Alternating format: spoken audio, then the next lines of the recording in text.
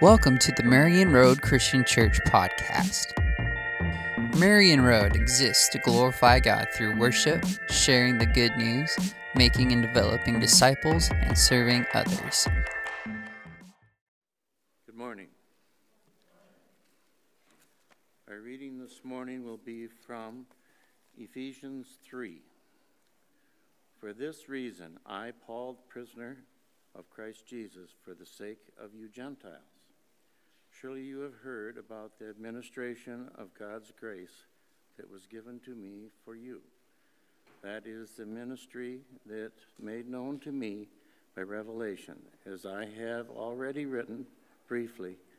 In reading this, then you will be able to understand my insight into the ministry of Christ, which was not made known to men in other generations, as it has now been revealed by the Spirit of God, holy apostles and prophets. This mystery is through, This mystery is that through the gospel of the Gentiles are heirs together with Israel, members together of one body, and sharers together the promise in Christ Jesus. I became a servant of this gospel by the gift of God's grace, given through the working of his power. Although I am less than the least of all God's people, this grace was given to me to preach to the Gentiles the unsearchable riches of Christ, and to make plain to everyone the administration of his ministry, which was for ages past was kept hidden in God, who created all things.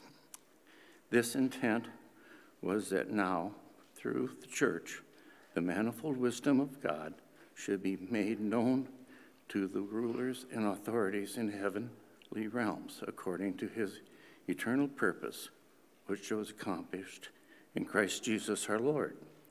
In him and through faith in him and through faith in him, we may approach God with freedom and confidence.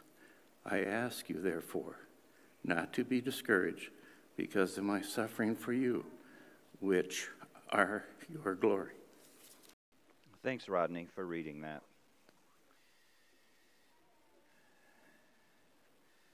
Before I get into the meat of my message for today, I want to thank you for your prayers during our recent trip to Haus Edelweiss in Austria, where we worked and taught for TCMI International.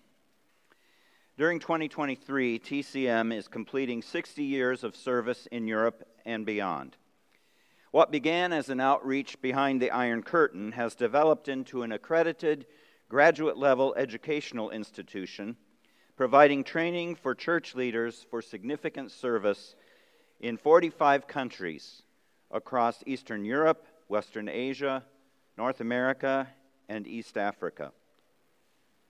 There are presently over 700 graduates serving churches and other Christian organizations around the world. Christian higher education is offered in several different formats: totally online, hybrid format at Haus Edelweiss, or in-country at various learning centers through churches and other partnership organizations. The hybrid courses are 3 months long and begin and end online with 25 hours of face-to-face interaction in the middle. This summer, I taught a course on pastoral counseling for marriage and family that began in early July and is just now wrapping up.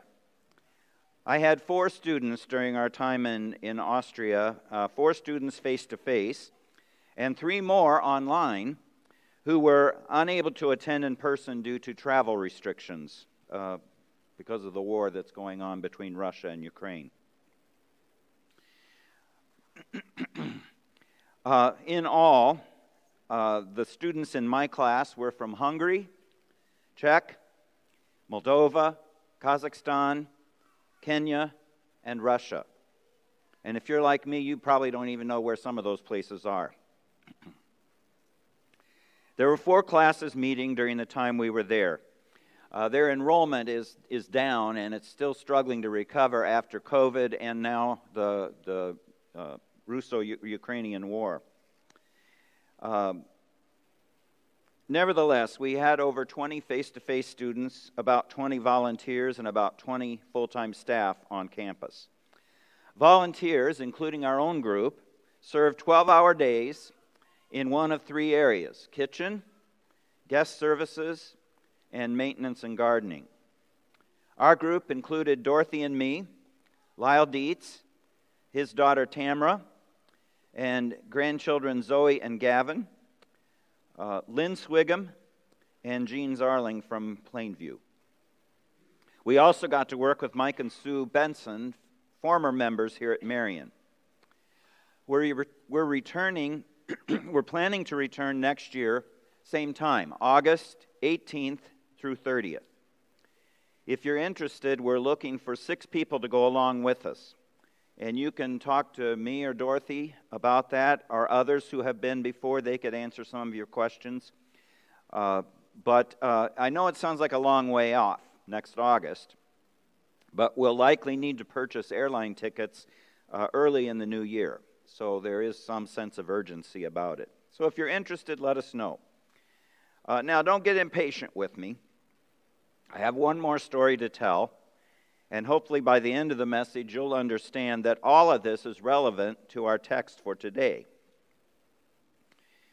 We first met Andrei Pazinin and his wife Oksana and their 3 sons on our first visit to House Edelweiss in 2015. They were newly arrived from Ukraine as refugees when hostilities first began with Russia and its annexation of Crimea. Andrei is Russian, and Oksana is Ukrainian, and they could not continue to live in Ukraine, in the area they were in. They fled in a hurry, leaving laundry on the clothesline, and wound up at House Edelweiss as academic dean and librarian. During this year's visit, we learned that early on, Andrei had established a Bible study in Vienna among Ukrainians there, eventually becoming a church of about 40 people. The Sunday after Russia invaded Ukraine in February 2022, the church was standing room only. Since then, they have continued to grow and now number about 200 people, many of whom are not yet believers, but seeking hope and consolation from Jesus Christ. The church has helped many refugees with governmental paperwork and with classes on marriage and parenting, to name just a couple of their attempts to meet the needs of these folks. I had the opportunity to preach to them a message about Joshua and Caleb, which reminded them, in the midst of their troubles, to be strong and courageous. Dorothy and I were truly blessed to worship with them, even though we speak no Ukrainian, and most of them spoke no English. The service was about 2 hours long, only a part of which was due to the translation of the sermon. They had an excellent worship band, a presentation of one of the church's core values, several special musical numbers by people of various ages, a presentation by the Sunday school children of what they had learned that day, a prayer time in which many spontaneously offered their concerns to God. The congregation was also introduced to and encouraged to pray for 4 young people and their mentors as they are preparing for baptism in the near future. And it all ended with a fellowship meal, a weekly occurrence. I could go on, but we must get to the task at hand this morning. If you're my age or close, you may remember a TV game show that aired 680 episodes for 15 years, beginning in 1952. Now, I don't go back quite that far. A panel of 4 celebrities took turns asking questions of a guest contestant. The contestant came onto the set and announced, "My name is, and I've got a secret." He would then whisper his secret to the host, And in text overlay on the bottom of the screen, the TV audience would learn something about this contestant that was unusual, amazing, embarrassing, or humorous. It usually involves something that happened to the contestant, something owned by the contestant, or a notable occupation, hobby, achievement, or skill. The host would give the panel one clue, and then the questioning would begin as the panelists asked yes or no questions. It was all great fun, and if you covered your eyes at the beginning, you could guess the contestant's secret right along with the stars. Secrets can be fun, but they can also be hurtful if you're on the guessing side and someone else is taunting you about what they know and you don't. Who hasn't been bullied by someone on the playground? I've got a secret, na na na na na na. Or, I know something you don't know. You feel like an alien, an outsider. When I was in about 5th grade, some of the kids in my class began to whisper to one another and speaking in code about what they called PC.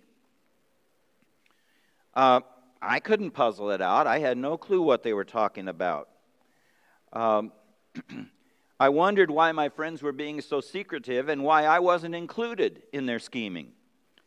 Then came the day that I was let in on the secret.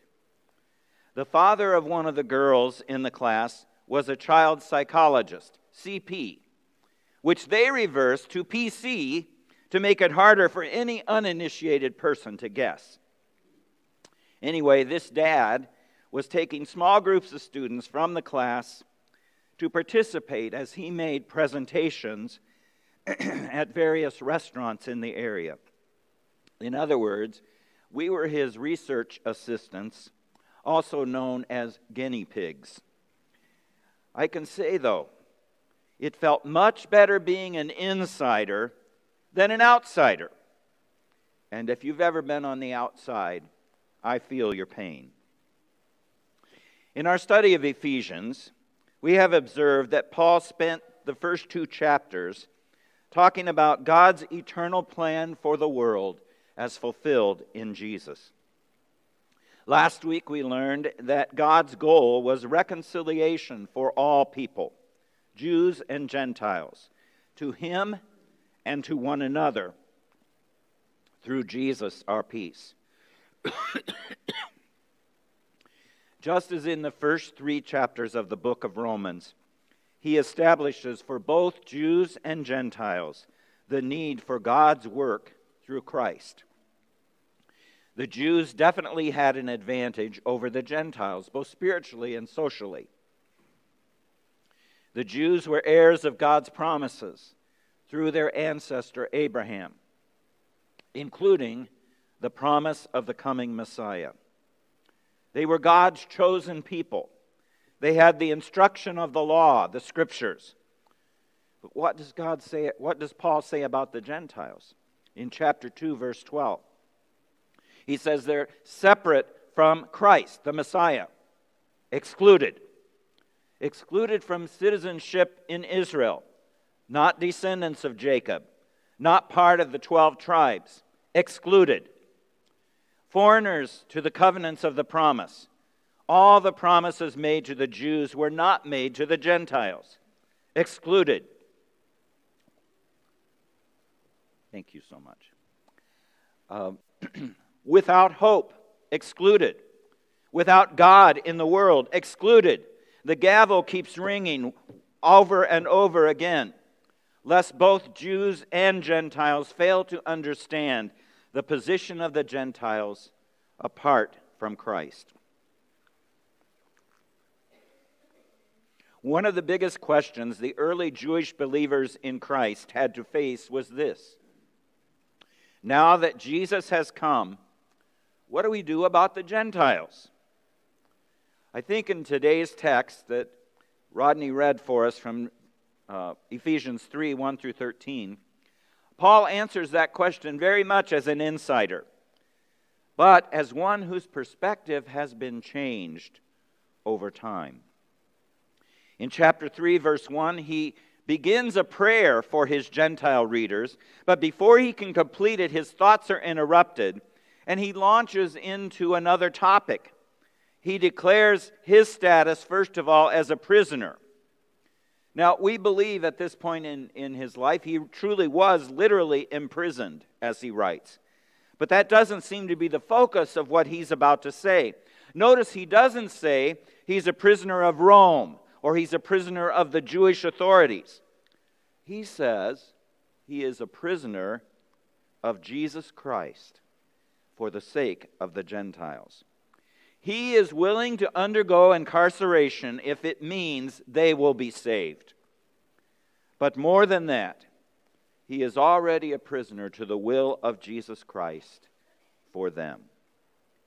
God gave him a commission, a task to fulfill, a new direction for his life that he never could have imagined in previous years.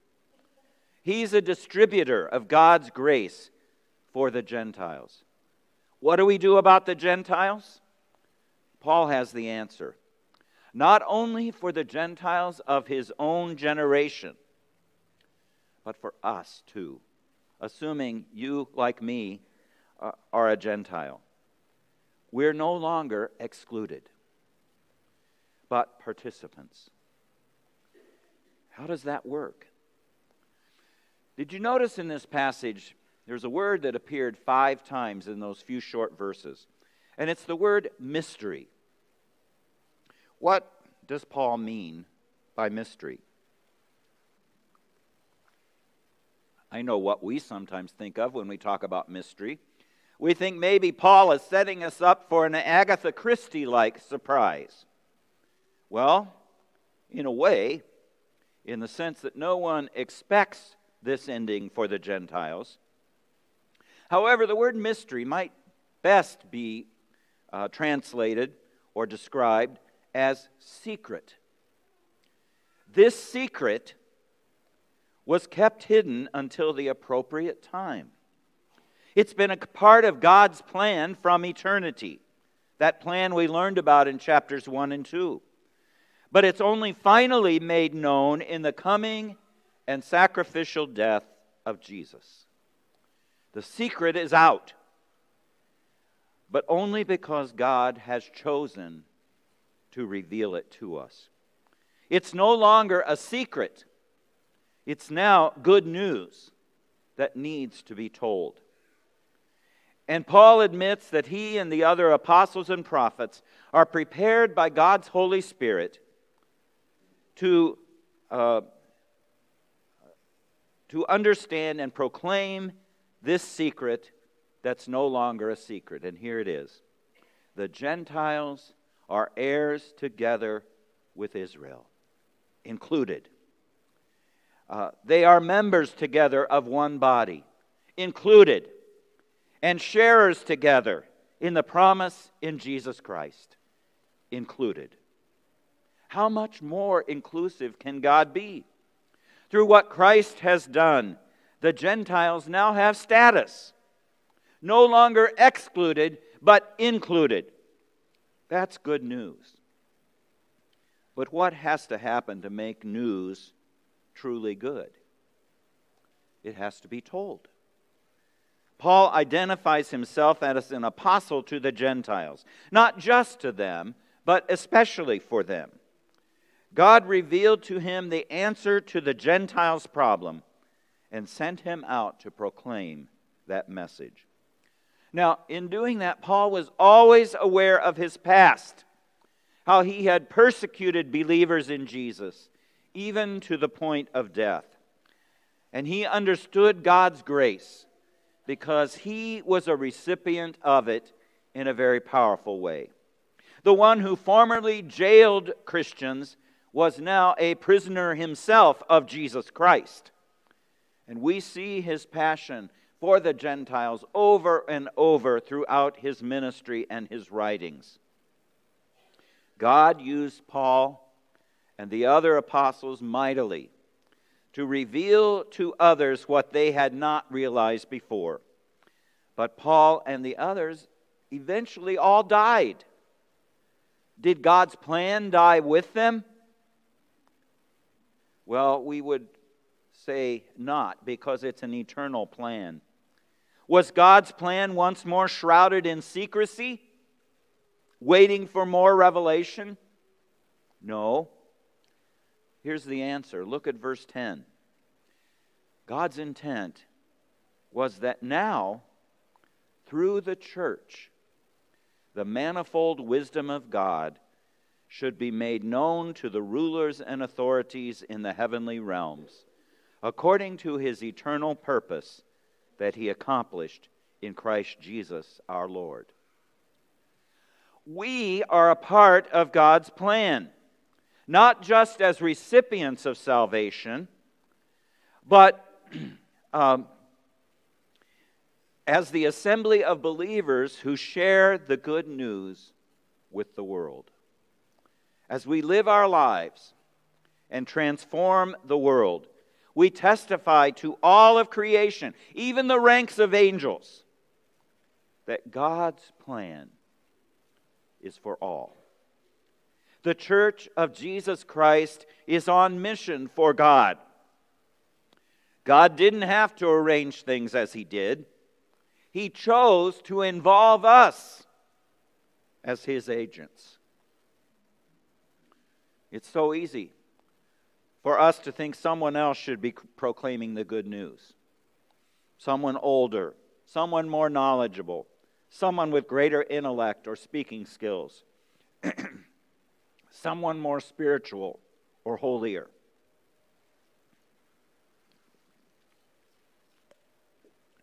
But the truth is, if you have been transformed by the message of the good news about Jesus Christ, then you are just as capable as anyone else. What a shame, what a tragedy if the secret remains hidden. It's no longer a secret. We know what God has done through Christ. We know His eternal plan is for all people. But they have to hear and believe before they can respond. Are we keeping the secret from those who need to hear it most? Are you lacking in boldness? Through our faith in Jesus, our relationship with Him, we can approach the Father with freedom and confidence. Do you remember the story of Queen Esther? She needed to save her fellow Jews by interceding with King Artaxerxes. But as a mighty monarch, one had to be summoned by him. You didn't ordinarily just waltz into his presence and have an audience with him. If he didn't want to talk to you, he could have you killed. But Esther had an important mission. She did not let her fear stop her. She acted with boldness and confidence. Now, think of God as the King of the universe, the creator of all things and all people. Paul tells the Ephesians and us that through Christ we can come before God with freedom and confidence with our request. Such boldness before God should certainly give us boldness in our witness to others. Even suffering and persecution should not be a cause for discouragement, because we are on mission for God. The Ukrainians I met in Vienna don't know what the future holds. Will they return home? Do they have a home? Will they stay in Vienna? Will they go elsewhere? But in spite of all of that uncertainty, they haven't stopped proclaiming the goodness of God. These believers keep no secrets, but share the good news with their neighbors and family. At the end of today's text in verse 13, Paul tells his readers not to be discouraged because of his sufferings for them, because his suffering for the sake of the gospel will bring glory to the Gentiles. In 2 Corinthians chapter 11, verses 24 through 28, Paul recounts the extent of his sufferings.